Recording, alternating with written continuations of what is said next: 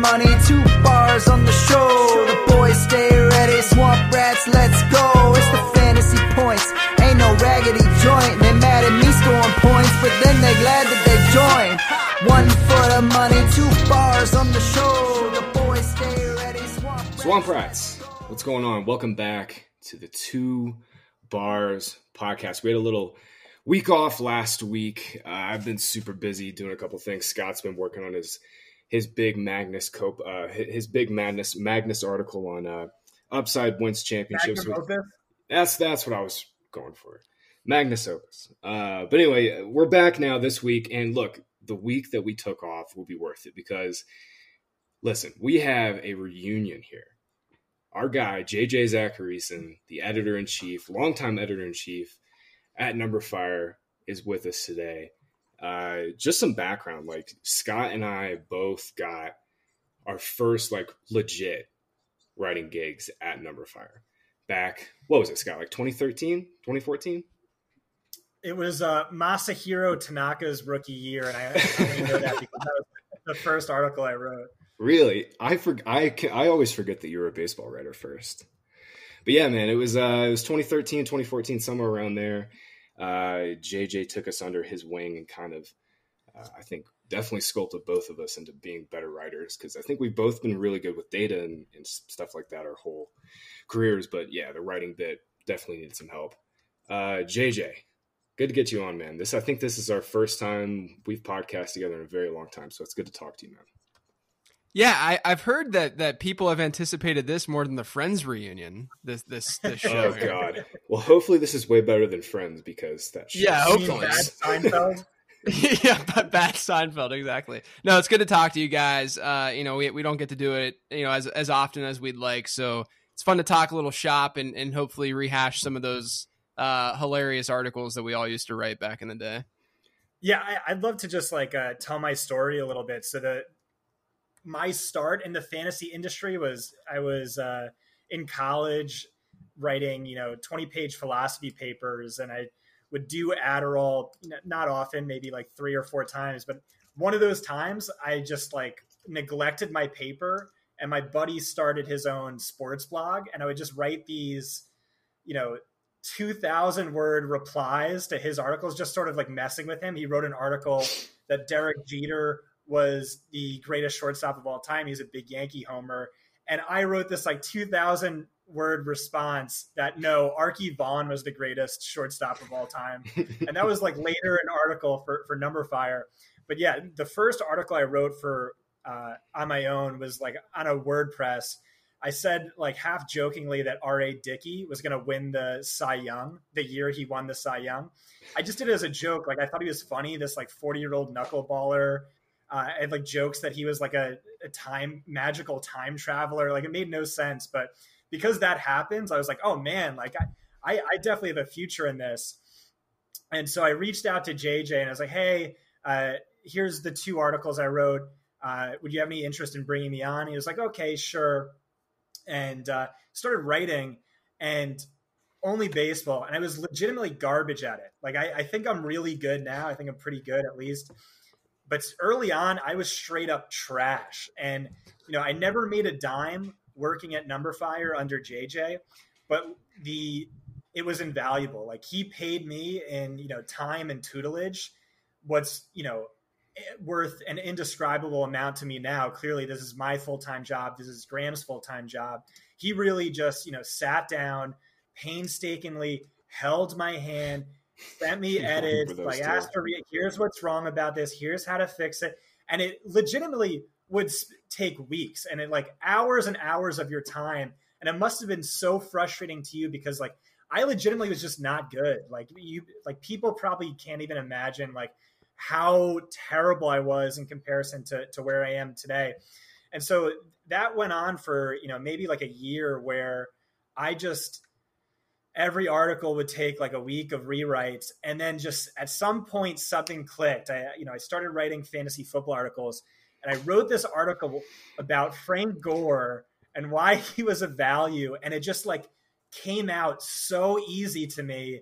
And JJ was oh my God, you get it now. You're turning a corner. This is great.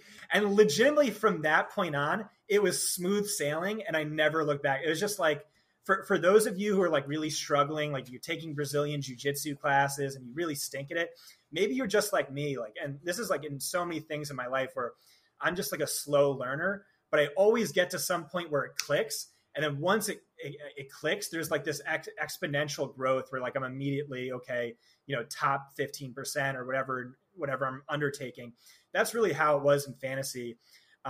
Me and JJ were talking about the Frank Gore article, but put it in the Louvre. It's just, put it in the Hall of Fame, put it in the Louvre, just a masterpiece. They're just going to print out that whole article and just slap it on the wall. I don't disagree. So like from my perspective, Numberfire was a startup at the time, like a pure startup. I mean, like we had investors, and we had our structure of, we had Nick Bonadio, our CEO, who founded the company after going on Who Wants to Be a Millionaire with Regis Philbin. And so when Regis passed away, over the last year, it was like a big deal to Numberfire, because Regis is like a reason that Numberfire exists indirectly. But so Nick took that $100,000 that he won on there, and that was the seed money for Numberfire. I was employee like 6 or something like that, but we were, I mean, in total startup fashion, we had no money, very little money. And so we, at the time, we weren't paying any writers. And so I was going out and trying to find this balance of, are you competent / will you work for nothing? And it wasn't necessarily my choice. I should say that too. I didn't necessarily want to have to do that. Now we pay, and it's a totally different like system. And I'm not, fortunately and unfortunately, I'm not really involved in the individual writing process like I used to be, because back then it was really just me. I mean, you guys, we would chat constantly, right? They were like, we had emails back and forth literally like hourly almost, it seemed like. And I was really just trying to like, it was very rewarding, because I was just trying to, because we were both trying to solve the same thing, right? Like I always said that to writers, like if I ever came across too harsh in my feedback or anything, it was always me saying like, look, we're trying to do the same thing here. We want good content on the site. That's my job, right? Is to do that. But it's also to help you get good content out there to then grow into something bigger and better. And the unfortunate part is that all of this happened. Like we had you guys, Chris Raybon was there at that time. Like we had such talented people and writers at the site, but we just weren't at a point financially to just like bring everyone on. And now I always think back, I'm like, man, imagine if that had all happened like 2 years later, and then we just like had that group and that cluster, and everyone were to be able to hang out and just stick around. But regardless, it's just so rewarding to see everyone just kind of go out and do their thing and just crush it. Yeah, it's kind of like, I was liken RotoViz to this in the same sense. It's like a farm system. Like back in those days, it was literally a farm system between, us at Numberfire, like Reeves and Friedman, and just so many countless others at RotoViz. It's been really cool to see, the space grow in that sense. But what do you guys? You're like Andy Reid. You have your own coaching tree. Yeah, really. Yeah, it's really grammar. JJ Zachariason disciples. Yeah, it's crazy, man. Unfortunately, I still got Brandon Gadula and Jim Sonis around with me, so they've stuck around, which is great. But yeah, I mean, I really wish that we would have been able to just like keep everyone around, but that's just not the way that businesses go and the way that life works. But it's great that the people that were there were able to thrive elsewhere and just continue to grow. For sure, man. Yeah, well, speaking of growth, I mean, like you and your podcast, you guys have been, your podcast is just like one of the best in the industry, legitimately. Like, what's the transition been like for you, just on a personal note, before we get into fantasy stuff? What's been the transition like for you for like, Numberfire was obviously acquired by FanDuel. So like, what has that looked like for you in terms of just like the content side of things, and also just like your day-to-day stuff? Yeah, I mean, mansion, a Lamborghini. Yeah, you're buying a freaking house on a lake now, man. That's what you're saying. So. Yeah. You got that big money now. Yeah, so with FanDuel, it's just a little bit. I mean, it's not a little bit; it's a lot different because we're big, right? I mean, we're a massive, massive company. We go from I think when we were sold, we probably had like 15 employees, full-time employees at NumberFire, and now we have hundreds and hundreds. And then if you go to the parent company, etc., you're thousands and thousands of people that we're working with, and so it's just different. Before with NumberFire, it was like everything was focused on the content that we were producing. And our purpose was just different, because then it was like ad revenue driven and get as many clicks and views as you possibly can get. But the cool thing with FanDuel is that NumberFire's purpose is just different, because we're really there as like a companion for FanDuel users. And so we can write cool stuff and produce cool stuff as opposed to like feeling like we need to be like a click farm or just try to gather those clicks. It's not nearly as we went through like ebbs and flows in our infancy at NumberFire of like trying to balance not being too clickbaity with being, a good numbers driven, analysis driven site.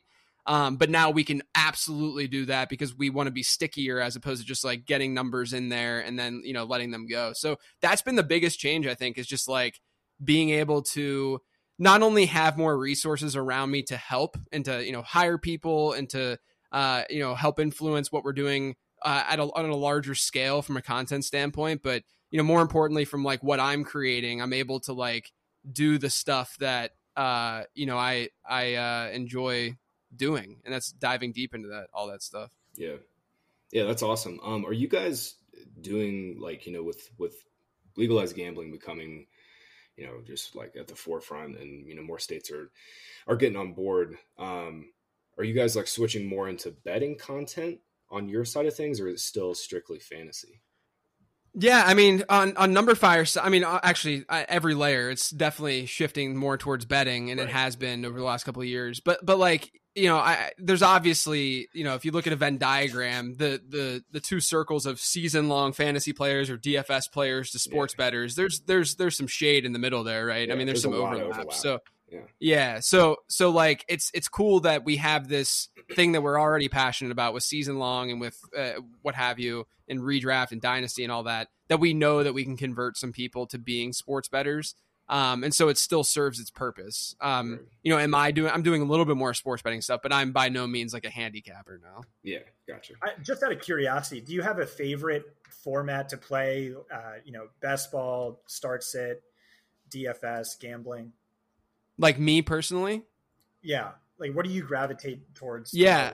I'm still just like I'm still just like a traditionalist, man. I still just love playing season long. Yeah, and I love Dynasty too. I mean, Dynasty's been something that over the last like 5 or 6 years, I've gotten like way more hardcore into. I was playing it before, but not nearly as hardcore as I do now.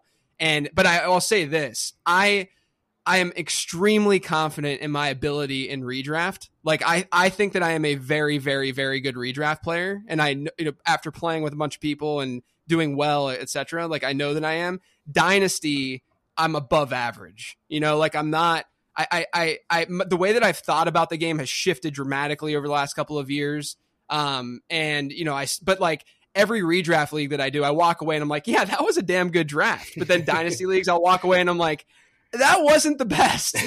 I could have done better there, So I'm like, I'm not 100% there in dynasty. I still think that I give good advice, and I still think that I have the right ideas, and that the way that I prospect players is correct and all that. There's just so many different angles that you can approach the game from that, I think that it's impossible to completely be this savant on the dynasty side, because there's just so much more to it. Whereas in redraft, it's a lot easier to hone in on the different angles that you can hone in on to find those edges. Yeah. And so I just feel supremely more. I've played redraft longer too, but I just feel a lot more confident, and I've seen the results within my redraft ability versus dynasty. But those two are still the two that I gravitate towards most.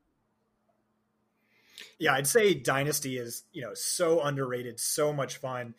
Like most casual players, which is, 90% of fantasy football players, like don't even know what it is, but highly, highly recommended. It's so much fun, gives you something to do, during the dead periods. Yeah. And just like a random aside to like listeners at home, be careful. Like the 1 year I drafted 150 best ball teams, my start sit teams kind of sucked, where I just had, a bunch of high floor ADP beaters, but I didn't have like the correct superstars who really dominated.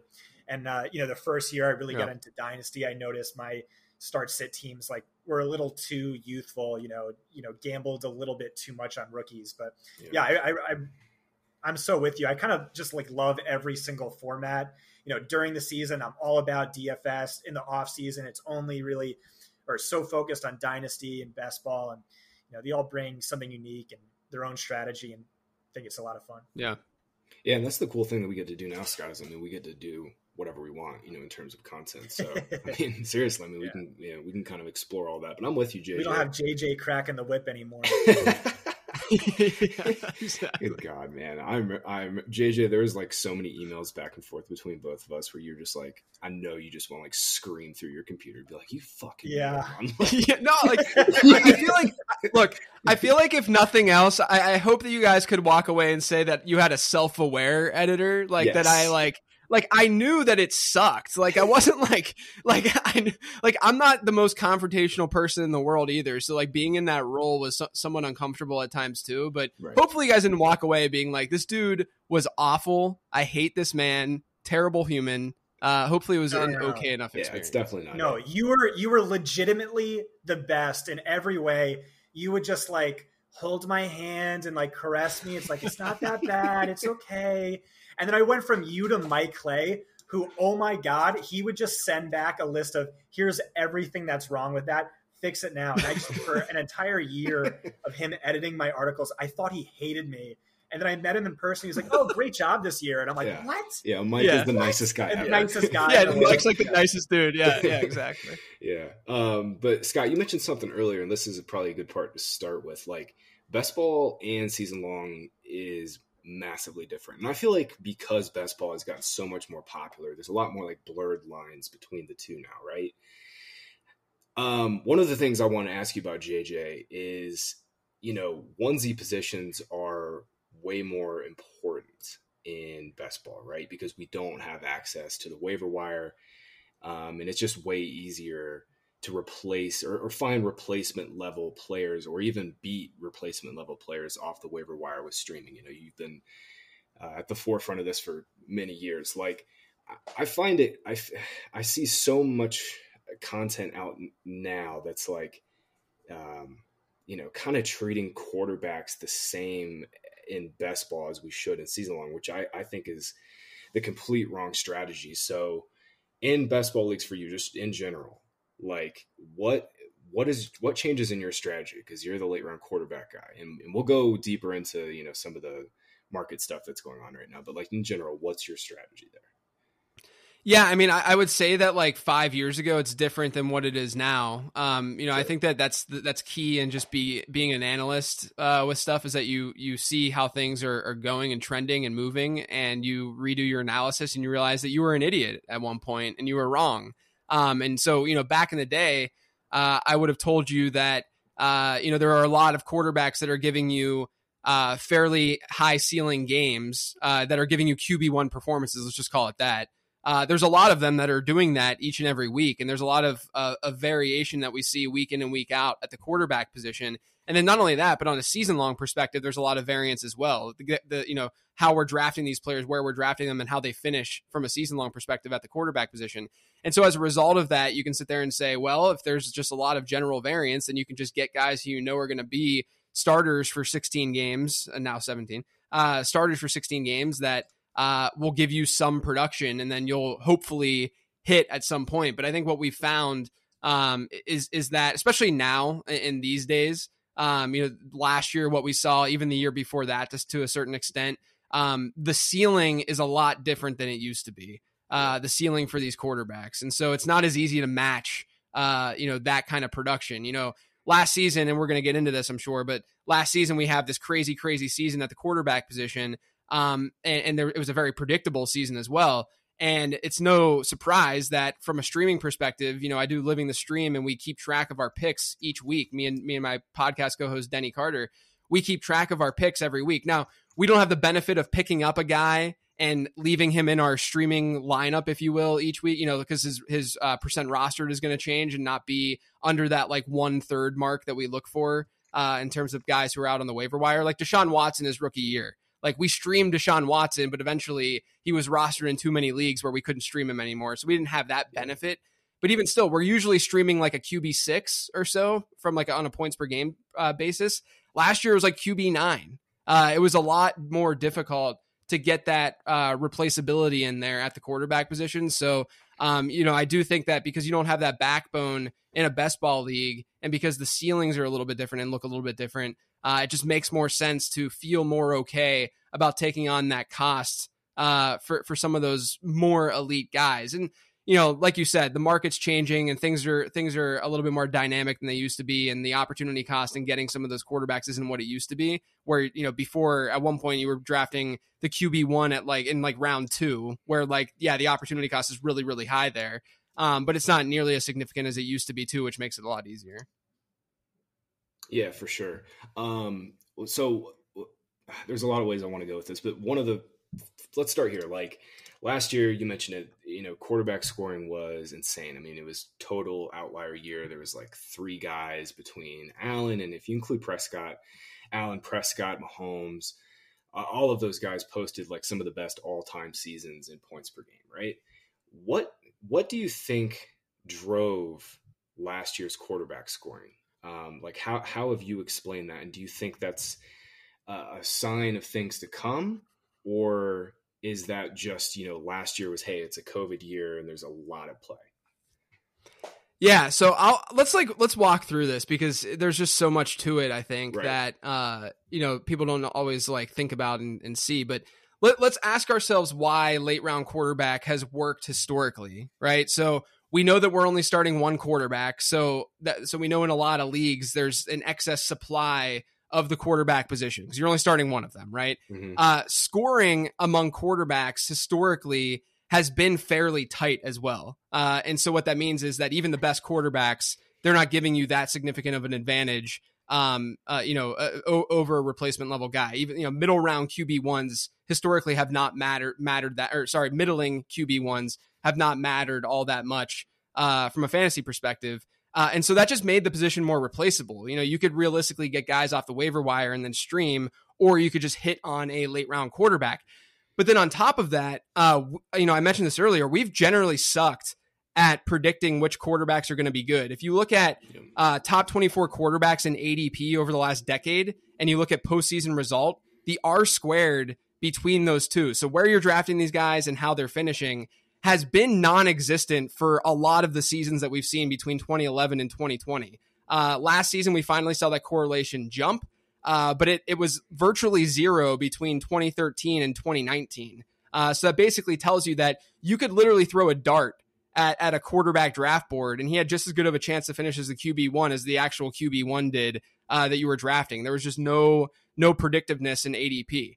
And so we have to ask ourselves, last season, something shifted, something changed. And what changed more drastically than any other season was the rushing component, right? Like we've known all along that rushing quarterbacks have been a cheat code in fantasy football. Rich Rebar wrote the Konami code back in 2013. Scott's written a lot on this. We know that mobile quarterbacks give you a cheat code in fantasy football. It's just that this past year, we saw more of them, and we saw a situation where, as a result of that, the predictiveness of preseason ADP versus postseason result became a lot stronger. And so, if you were to break down what a quarterback does in order to score points in fantasy football, they're either running the ball or they're throwing the ball. And if you're throwing the ball, you need a lot of touchdowns to score fantasy points, right? They're disproportionately weighed in the passing side of things in terms of scoring fantasy points at the quarterback position. And we know that touchdowns divided by attempts, fluctuates a ton year over year. Yeah. So if historically we've been looking at these quarterbacks and they brought a lot of variance, that variance is because of what they're doing through the air, not on the ground. The R squared among quarterbacks who have had 300 plus pass attempts year over year over the last 10 years, the R squared in touchdown rate is 0.04. But the R squared in rushing yards per game among that same sample is 0.72. So it's insanely more consistent when you're looking strictly at rushing production. Now we have all these rushing quarterbacks that are giving us this edge. And so now they become more predictable, which makes it more difficult because the market's catching up on this. It makes it more difficult to then draft a quarterback late. And so I think everything came together last season where we had the right number of quarterbacks that gave you that dual threat ability and that dual threat upside. But then on top of that, we also had this pandemic season where, you could say it doesn't matter, whatever, but I think it did matter. I think the pandemic season mattered. I understand that offensive holding calls were down this past year, which is going to help offenses, and that's probably going to remain consistent year over year. I understand there's more play action and aggressiveness on fourth down, and that's going to help offenses. But at the same time, remember at the beginning of the season, we saw so many overs hit to start the year. I think a lot of that has to do with the fact that opposing quarterback, and we know that home field advantage was shrunk last year. I think a lot of that has to do with the fact that opposing quarterbacks were able to dictate more at the line of scrimmage. Yep. And so and offenses are the ones who are at an advantage, on a football field because they know what's coming. And so last season, just like everything hit in the right way for these quarterbacks, this group of quarterbacks to really give you that significant edge. But there are things that happened last year that probably are going to stick around year over year. Yeah, I remember Scott and I used to have like hour-long conversations like in July and August this time last year talking about, hey, how is the pandemic going to affect the games? Because I remember we both kind of came around to the fact that, early in the year, because, there's no crowd noise, that's going to help offenses. Right. There's less practice time for defenses. I mean, they've been cutting down on practice time for defenses in training camp and live action, hitting in practice for years. You get the, defenses require communication, right? To kind of get on the same page. Right.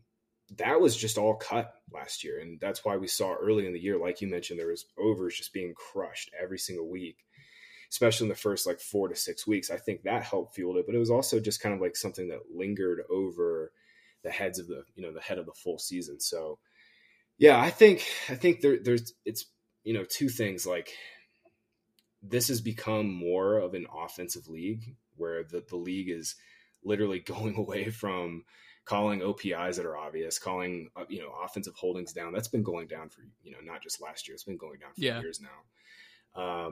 The game has changed to the point where, it's way more conducive to passing, and you also have this other factor that's coming in where teams are finally joining up with the analytical movement and passing way more on early downs and in closer games. So that's increased the passing production in general too. But I think the defensive side of things wasn't necessarily, it definitely matters. And it wasn't necessarily accounted for, I think, early in the year. Yeah. And what's interesting about that too, is the only comparison that we had for last year was the near lockout season, which was 2011. And that year, the exact same thing happened. Overs hit at a 70% rate or something like that. And we saw bigger passing numbers to start the year. I mean, even last year, though, you can look at most quarterbacks ended up seeing a decrease in production down the stretch. I mean, it shifted. I mean, Russell Wilson's the perfect example of that, but it definitely shifted, as we went on with the season. I think a lot of that has to do with the fact that defenses were catching up and becoming more cohesive as a unit. Yeah, the thing with Russ last year, though, man, is that that defense was so bad to start the year. They had no other options, and it was so bad. And then they finally got a little better in the back half of last year, and then Brian Schottenheimer things and went into his turtle shell. But I think, I don't know, just it's so interesting looking back at last year because I do think at the end of the day it's going to be an outlier year. Okay, so we talked about, just the general philosophy of late round quarterback. This year, man, the market has, and you mentioned earlier too that last year the ADPs were much more efficient, but still not great, but they were much more efficient. This year, man, we've got Mahomes in round 3 or round 4. We've got, Lamar, Josh Allen, Dak, Kyler Murray, all in rounds 5 and 6. Just off the cuff, do you think that's efficient, or do you think it's kind of an overreaction to last year's scoring? I think it's sufficient. I think if it were an overreaction, we would be seeing what we saw in like 2014, just like those years, like 2011 to 2014, where like people were taking Aaron Rodgers in the second round, right? And like we're at least being competent enough here to, as a collective, to say that we know that quarterbacks inherently don't matter as much in fantasy football, but these guys are giving you a more predictable edge than what we've seen in the past. So we should give them at least a little bit of a boost. And then, if you look at history, where drop-offs occur in expected output at running back and wide receiver generally occurs like in that fifth round, into the fifth and sixth round. And so the opportunity cost then in getting those quarterbacks in that area is a lot less significant, which is why I think we're seeing those quarterbacks go in that area, is because people are like, oh, now I have to choose between Dak Prescott and Cortland Sutton, where there's like these question marks around this player. Yeah. Whereas before, if it were Dak Prescott versus a second rounder, like Cam Akers or something, then all of a sudden it's a much more significant opportunity cost involved and a lot more difficult to make that pick. So, I think that it is pretty efficient this year. The thing this year, though, that I see that I haven't seen in past years, and entering last year, I started taking middle round quarterbacks because of how efficient the market appeared, because people just started to value rushing more, it seemed like.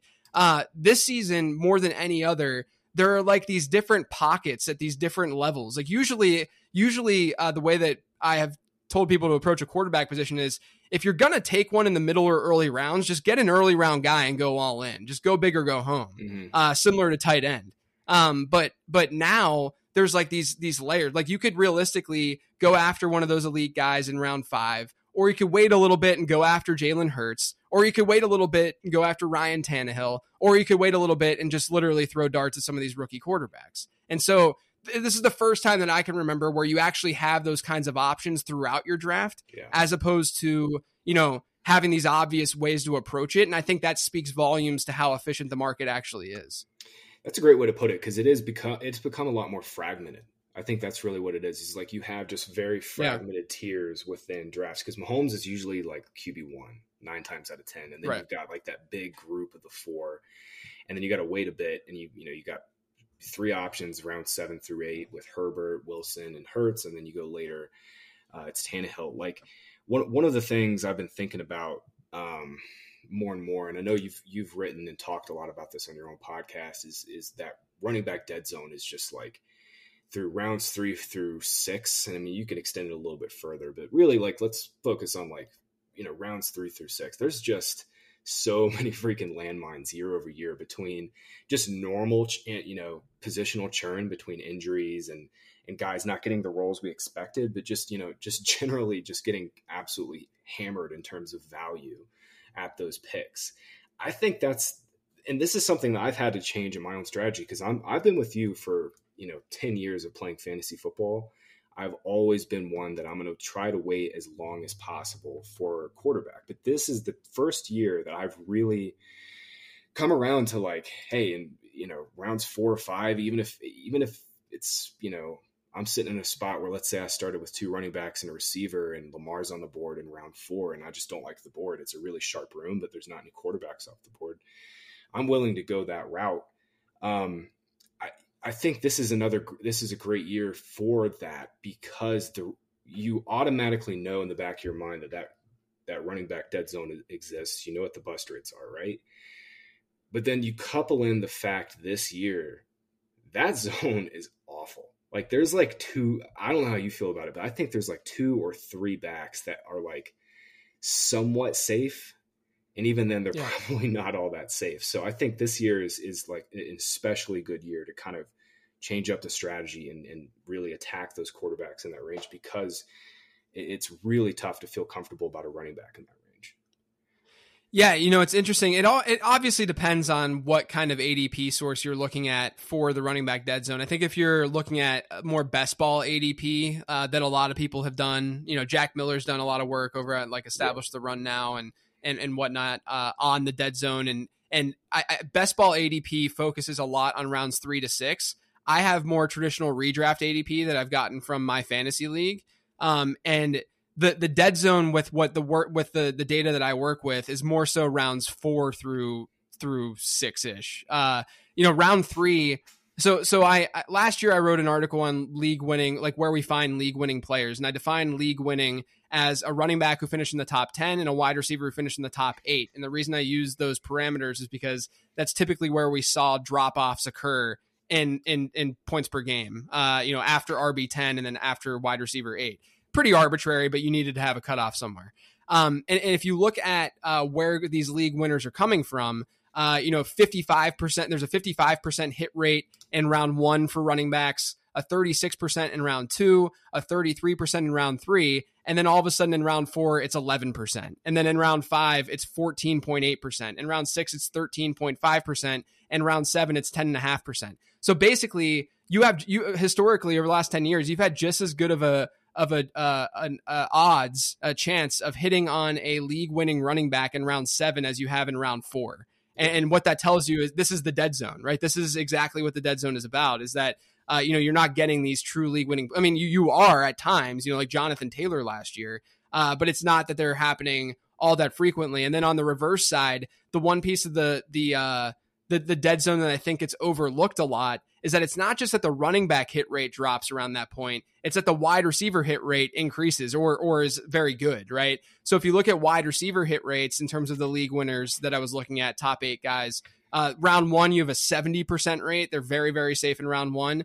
45.8% in round 2, which is still pretty strong. And then round 3 hits and it's 15.4. You actually have a better hit rate of finding a league winning wide receiver historically in round 5 than you have in round 3. So what that tells you that is that in round 4 and 5, it makes more sense to go after wide receivers and then, foregoing those running backs, just given those historic hit rates. So that's really what the dead zone and the data that I've worked with says about the dead zone. And then, to your point, and what I was saying earlier, these elite quarterbacks are not being drafted in round 2 and 3 where those hit rates are significant, right? The hit rates are not significant in rounds 4 and 5. And so it's a lot easier to take on that opportunity cost then for those quarterbacks in that area of the draft. When you couple the hit rates, then you look at the fact that these quarterbacks are going to be more predictable and that they do have that ceiling and they are giving you that edge. It does make more sense for all of those reasons to get quarterbacks in that range than it has historically. Yeah, it's not even a safety thing. It's also like an upside thing. Like, because if you think about it, like,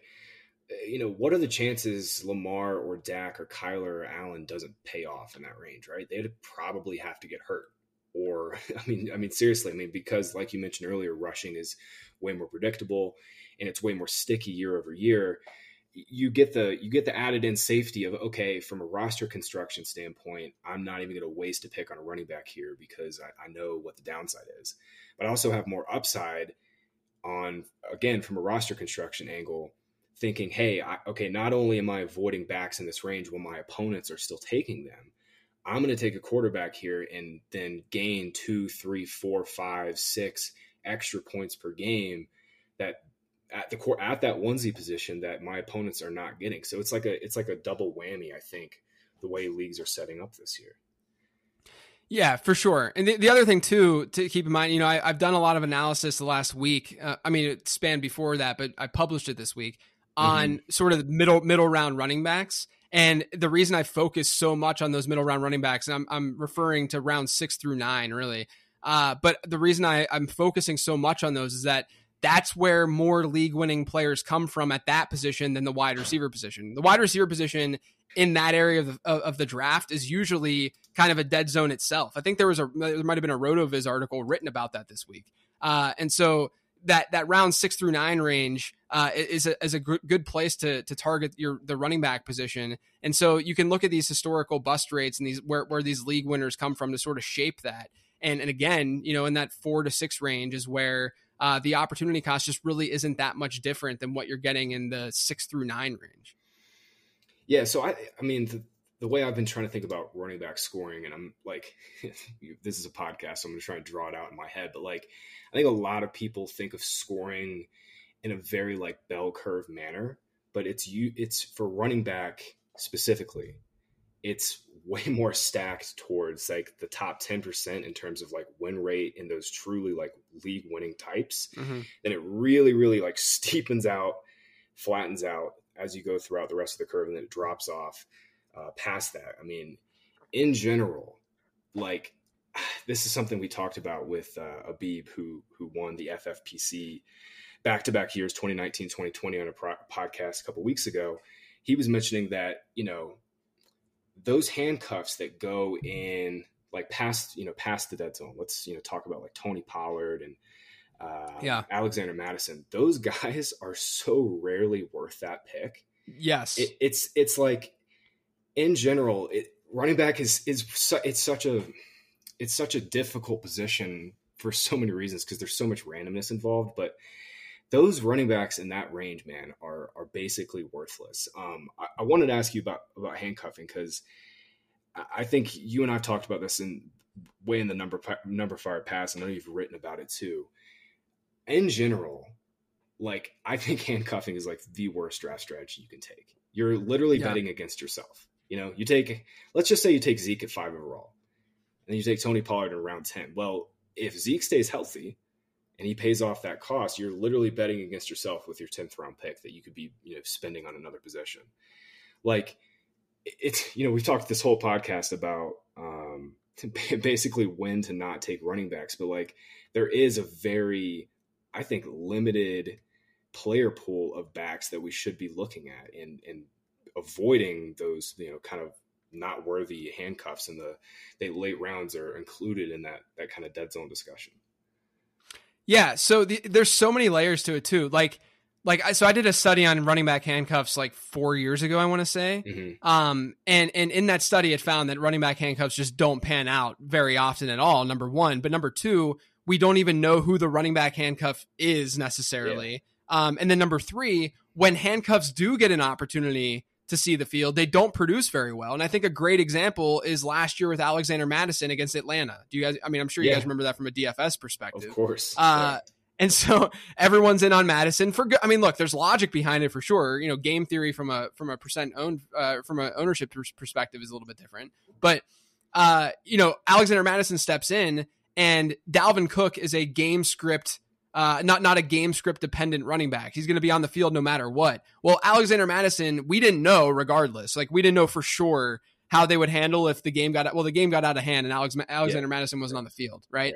And so we have these preconceived notions that like Tony Pollard would just be this absolute stud if Zeke went down, or Alexander Madison would be this absolute stud if Dalvin Cook went down. But there's a reason that they're not elite running backs and that they haven't been viewed that way. And they weren't viewed that way coming out of school, is because that's not how teams use them. And because they're not to be like mean to them, but they're not worthy of it. Right. Yeah. Like that's just not who they are. And if you look at the running back handcuffs who have hit over the last 10 years, they're players that were drafted very, very late. 2 of them came from Pittsburgh with James Conner and D'Angelo Williams. One of them I wouldn't even say was a true handcuff experience because it was the Le'Veon Bell holdout season. Yeah, but D'Angelo Williams comes in. He's a stud. He wasn't drafted high. And then the other one was Fred Jackson when CJ Spiller was a first round pick. And so we don't see these running back handcuffs pan out at a very high rate. And I actually, I did an article I did a podcast on how to spot a breakout running back last year. I've done studies on how to spot a breakout running back a lot over the last 5 years, but I try to re-up them every year and look at things from a different perspective. And this year I published this spotting a breakout running back study on my show on Monday. And what I found, I think was really, really intriguing because I focused more on those middle rounds, the rounds 6 through 9. Because that's where we see these league-winning running backs coming from at a higher rate than wide receivers. There's this get running backs, don't get running backs. Okay, you can get running backs again, and that get running backs again is in that round 6 through 9 range. Yeah. But a lot of people in that range are drafting those high-end handcuffs. They're drafting the Tony Pollards, the Alexander Madisons, and they've done that for years. Ben Tate, way back in the day, remember Ben Tate? Ben Tate, of course. Yeah. Everybody thought that was going to be a sweet backfield with him and Foster. Right. And we do that all the time. But if you look at hit rates, and so by hit rate, I looked at players who exceeded ADP expectation by 100 or more fantasy points. There's just a trend line for ADP expectation. And if a player exceeded it by 100 or more fantasy points, he was dubbed a breakout. And I looked at rounds 6 through 9. And then I looked at if a player was an RB2 or worse on his team being drafted in that range, versus a player who was the RB1 on his team. So we're talking in terms of ADP. I'm not trying to guess who the RB1 is. I'm literally saying this is the RB1 because he's the first player from his backfield being drafted. So it's by ADP. The RB1s had more than twice as good of a hit rate in terms of exceeding expectation by 100 or more points than the RB2s did. So the Kareem Hunts of the world right now, part of that RB2 group, but then you get a lot of those handcuffs and you get a lot of players who just generally, don't pan out year over year. But the really interesting thing that I found is if we know these RB1s are hitting at a higher rate than the RB2s, I wonder if you can segment that a little bit. And so what I looked at was RB1s who are being drafted. So team RB1s who are being drafted in those middle rounds, round 6 through 9, who had a teammate drafted near them, also in the middle rounds, and then RB1s who had no teammates drafted around them. So this is the difference between, let's say, Chase Edmonds, because he has James Conner being drafted, close to the end of round 9, versus Michael Carter. Michael Carter being the lone Jets running back who's being drafted in those middle rounds with no running back being drafted near him. Yeah. What I found was the more ambiguous backfield, the Chase Edmonds, the Cardinals backfield this year, the 49ers backfield this year, the Broncos backfield this year, those RB1s had an absolutely insane hit rate, like an insane hit rate. We've had 17 of those instances over the last decade. 4 of them have exceeded expectation by 100 or more points. It's a hit rate of over 24%. Whereas the flip side, the Michael Carter situation, those hit at a 6% rate. And so the majority of the RB1s who are hitting in those middle rounds are coming from these situations where multiple running backs are being drafted also in those middle rounds from these same backfields. And I think that the reason for that is because we like the situations in those backfields. We just don't know who the RB1 and who the guy is going to be in those backfields. And so we're saying, you know what, if I don't get Chase Edmonds, I'll just get James Conner because he could be the goal line guy. He could see the early down work and he still might be good. Or I'm not going to get Trey Sermon, so I'm going to get Raheem Mostert because he's a little bit cheaper and he could end up being the guy for San Francisco. But we know that Arizona and San Francisco have 2 very attractive backfields in terms of what they can produce from a fantasy perspective. Whereas we're looking at Michael Carter and we're saying, we're very confident that Michael Carter is going to be the RB1 on this team, but he's still being drafted in round 7. Why is that? Well, it's because the situation generally sucks. So if someone emerges from one of those backfields, it makes sense that the player from the backfield that's more attractive is the one that's hitting. And it just so happens that historically, we've been very, very, very good at pinpointing who the RB1 is in those backfields by ADP. And so essentially what this is telling us is draft Javonte Williams, draft Travis Etienne, draft Trey Sermon, and draft Chase Edmonds. Those 4 guys are the guys that you can really pinpoint this year and hope for a league winner. Yeah, that's great stuff, man. I think I'll take you to task on Sermon being RB1 though. I think Mostert might still be that RB1.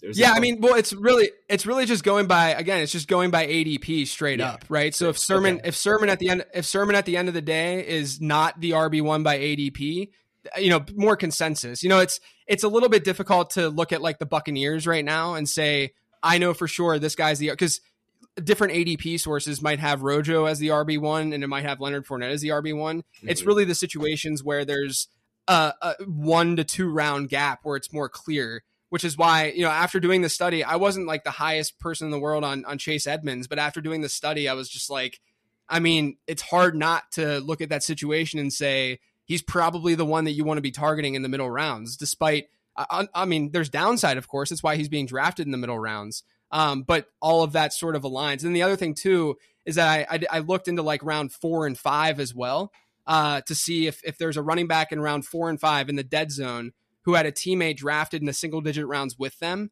And those running backs also hit at a higher rate than the alternative. So, if Travis Etienne or Javonte Williams see their ADP rise a little bit, as long as their teammate is still, in there, in those single digit rounds, you should feel confident in drafting them. Yeah, a lot of good stuff there. My thing, just from a player perspective real quick, my thing with Chase is like, I think the cost is fine. Round 6, round 7. You can kind of, in a lot of the teams I'm doing for best ball is like I'm doing, I'll take one back in the first round, especially when I have like a top 4 or 5 pick, and then I literally won't touch it because I just love the receivers and the quarterbacks like we talked about through that, rounds 2 through 5 range. Then in round 6, Edmonds is, I everything you kind of spelled out there makes a ton of sense, and I'm with you on it. But my thing with Edmonds is the touchdowns. It's like, are they going to let him score in close? Like, not only is there kind of a threat with James Conner as the bigger back is on the goal line, but Kyler Murray, 9 of his 11 rushing touchdowns last year were designed plays. Like, they love to get Kyler out in space, designing him in space inside of the 5-10 yard line. I really want to be in on Chase Edmonds this year, and he was like he's one of those 2 or 3 guys I was mentioning earlier that I do like in the dead zone, air quotes, dead zone.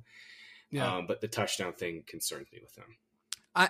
Look, that was the exact same way that I was viewing Chase Edmonds before I did this study. And then I started thinking more about the situation, because the way that I draft in redraft is I look at each player's ADP versus, their projected output and what we think they're going to do. And I try my best to say, is this guy being drafted with a ton of assumptions attached to him?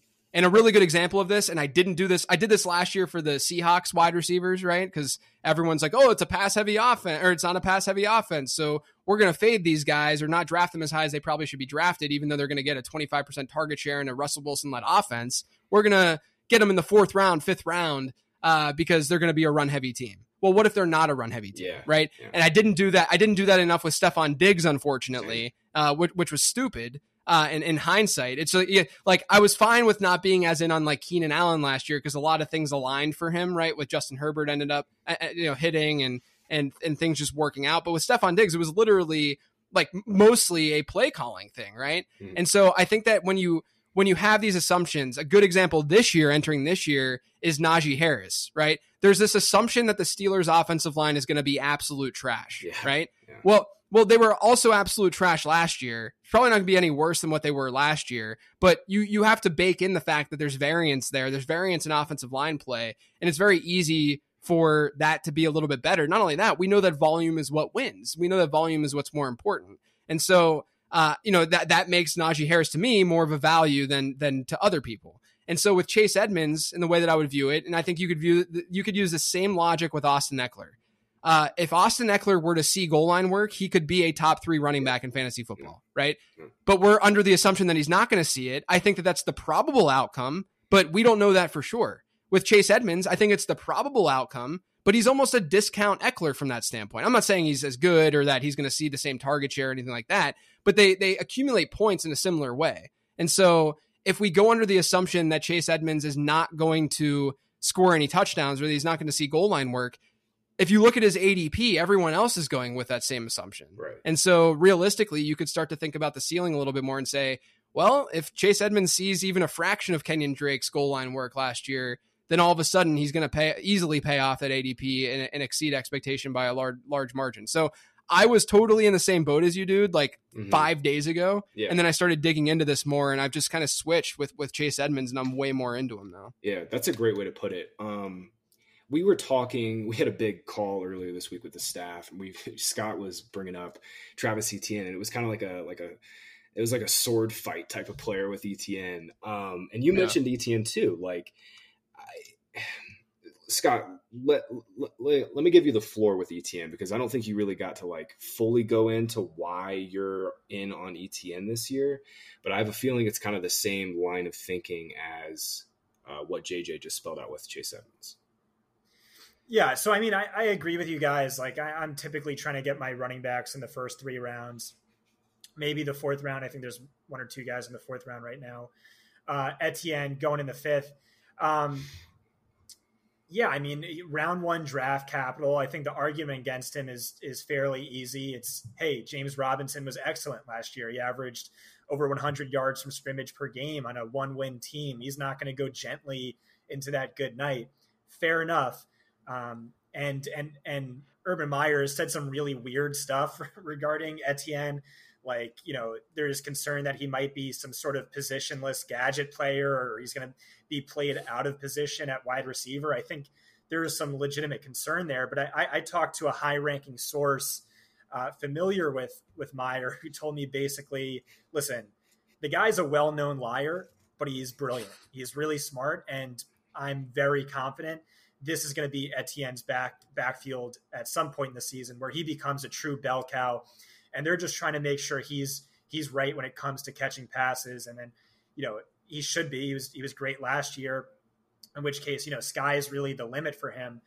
But with regards to that, playing him out of position, like Meyer compared him to sort of the Percy Harvin, Curtis Samuel, who he had in college. Those guys played wide receiver in the NFL, but they were running backs under Meyer. And if you look at that role, pulling up the numbers now, that was a super valuable role for fantasy. So from 2007 to 2008, Harvin averaged 24.1 fantasy points per game. Granted, it was college, but on only 26% of the team's back non-QB runs.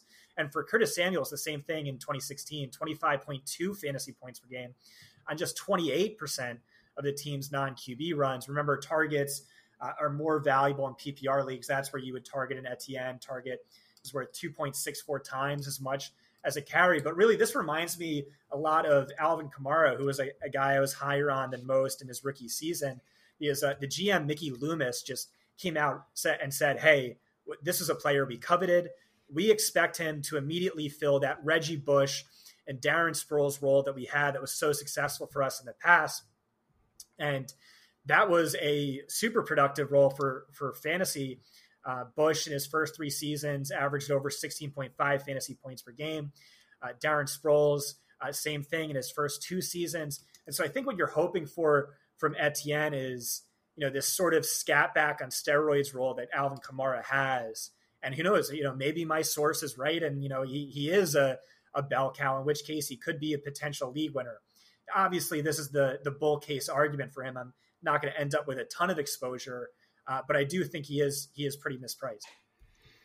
The one thing I'll say about Kamara is, he was like one of the top players, if not the top back in win rate that year. I'd have to look it up in his rookie year, but he was like an 11th or 12th round pick. Yeah. Etienne, you're getting, if everything you said is right, and I follow all of that logic, if everything you said is right, you're still getting him at a discount, but it's still like, it's not a deep discount like Kamara was, or even frankly like Trey Sermon or Michael Carter are this year. I guess that's my one thing. And Etienne usually goes before Javonte Williams, and I think everything you just said can be applied to Javonte Williams and then some, because the Broncos defense is much better. They should be in closer games, which leads to more running, and they have a better offensive line. So I guess that's I've certainly had a blind spot for Etienne this year, but I think all of the logic you just put out there makes a ton of sense.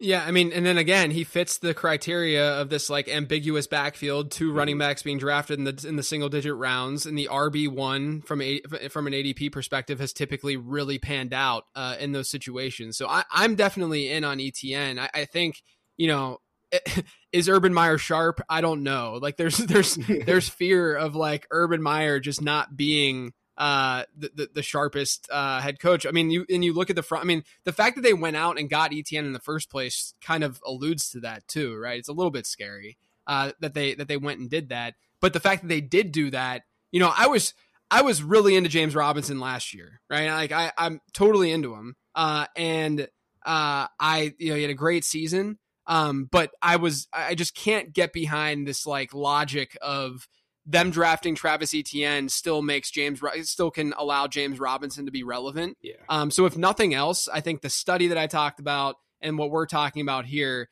it's like, you don't necessarily have to target those RB1s, but at least fade those RB2s. Yeah. At least fade like the Melvin Gordons, the James Connors, the James Robinsons, because they just don't pan out at that high of a rate. And really, are you going to get a league-winning season from guys who are already capped by other players who are better pass catchers in their backfield? Yeah. And that's really the maybe Melvin Gordon aside, we don't know for sure, but even still, I think Javonte Williams is a great 3-down back. So yeah, I mean, it's very interesting. But I'm in on Etienne as well, based on the study, based on the fact that he has the capital and what we've seen with first-round running backs historically, and he was just a freaking good prospect too. Yeah, all true. All true. I'm with you on Javonte too, because he's such a good pass blocker, and I think that's going to earn him snaps early on. Etienne wasn't so much, but I don't really know if that matters for him, because in theory, if he's going to be on the field and passing downs, he's going to be running a route on like 90% of the snaps or something. But man, this was really, really great discussion about the running backs. Before we get out of here, I have to ask you who your favorite late round quarterback is this year. and I need you to tell me why it's Trey Lance. Yeah, man. I did the Scott Fish Bowl. I got both Justin Fields and Trey Lance, and that is my QB1 and QB2. Yes. I mean, my league was just so into these early round quarterbacks, so I just was pivoting. But yeah, I mean, I'm going to go for the upside with the rushing. I think Trey Lance is it. And I'm also cool that, like I said earlier, I think there's like these like pockets throughout your draft. Like if I'm targeting those elite guys, I'm just looking at the bottom of that tier. I love Russell Wilson this year, so he's a guy that I'm targeting a lot. And then you can go with Jalen Hurts if you want to. And then I love Ryan Tannehill this year for obvious reasons. And then if I'm not getting those guys, I'm typically going to go after one of these rookie quarterbacks. I think that, last year was the year of the middle round quarterback. I think this year could be the year of the rookie quarterback. Damn, love that. Love that. We've been talking Trey Lance on the podcast every single week, so just keep the hype machine rolling, man. I've been all in on Lance. But this was awesome, man. This was awesome. So cool to get back into a reunion. This was way too long in the making. We needed to do this years ago. But JJ, thank you so much for your time, man. Anything you want to like plug or shout out you have coming up, like with training camp around the corner, like anything you have going on, like content wise, like what's coming up for the 2021 season for you? Yeah. So the late round podcast is where I put most of my effort these days. So, I did the breakout running back episode this past Monday. I'll be doing a wide receiver one next week and then a tight end one the week after that, digging into some trends. There's a cool trend that I found with wide receivers, that I'll talk about on there. And then, yeah, I mean, that's really it. The late round podcast, can find it anywhere you get your podcasts. Dope. Yeah, definitely. If you're not listening to that, definitely check out JJ's podcast. It's always, what I always appreciate about it is like you're not wasting anybody's time. You go in there and you get straight to it, and it's 15 to 20 minutes because my attention span at this point is absolute trash. So I always appreciate that. But yeah, thank you again, man, for coming on. We'll have to run it back, maybe sometime next off season where we can get in, have some more free time and get to it. But yeah, Swamp Rats, thanks for listening. We'll be back next week with another guest, chopping it up as we we're a couple weeks away from training camp. It's unbelievable. From my perspective, this year is just completely flown by. I can't believe it's already the 15th. But again, thanks for listening, everybody. For JJ, thanks again. Scott, I'm Graham. We'll catch you next time. Welcome to Fantasy Points Radio. We bring to you Barfield and Barrett. All of these parrots, they hella embarrassed. Like, why did they air it with all of these errors? And Barfield and Barrett, you cannot compare it. The kings of this era, there should be a tariff on all of this knowledge. I follow regardless and straight to the point like a crow. Popping and coming, it's losing my oxygen. Takes it, they got made me go.